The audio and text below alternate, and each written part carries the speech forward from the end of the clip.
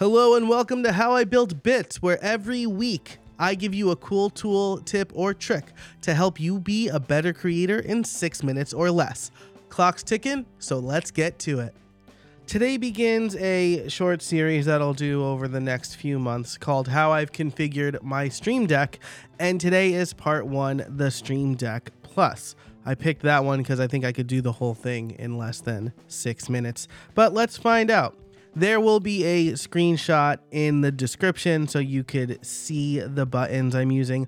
Most of the buttons come from Federico Viticci and the Mac Stories Icons bundle, which is absolutely amazing. He made it for shortcuts, but I'm also using it for the Stream Deck. So we're going to start at the top left and then go across, and then I'll cover the dials, what the dials do, and if I can push the buttons and things like that. So first up is it's a button that opens up my dashboard in Craft, and my dashboard in Craft has my most commonly accessed notes, things I'm thinking about, as well as a few tables with stats for audience growth and my health. This is something I reference every day, and having it easily accessible on the Stream Deck is really important to me.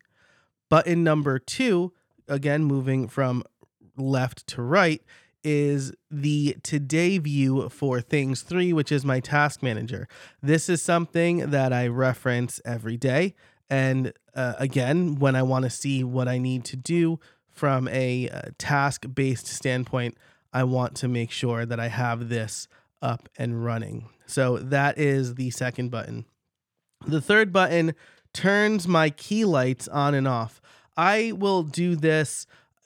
Usually there's a dedicated button because sometimes the key lights have trouble talking to Homebridge, which is how I control my key lights via the Home app on iOS. If you want to hear more about that, right at howibuilt.it/feedback.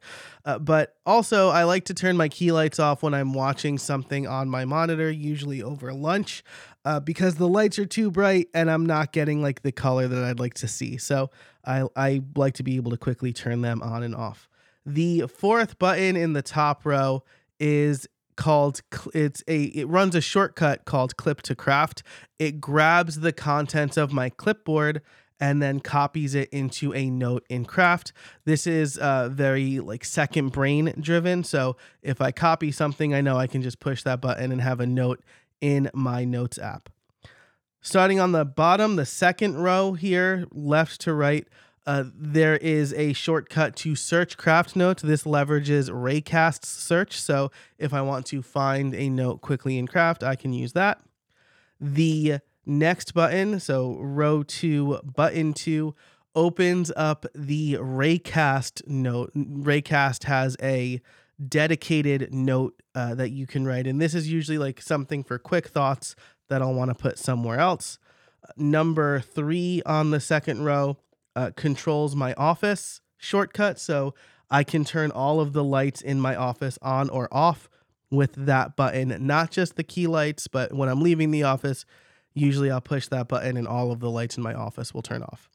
And then the last button is record in Loom. I've been using Loom a lot more lately since ZipMessage, my favorite asynchronous communication tool, allows for embedding Loom videos. I think that Loom creates better videos than ZipMessage, so I've been recording a lot more in Loom. So that's the top 2 rows. Let's get to the dials really quickly.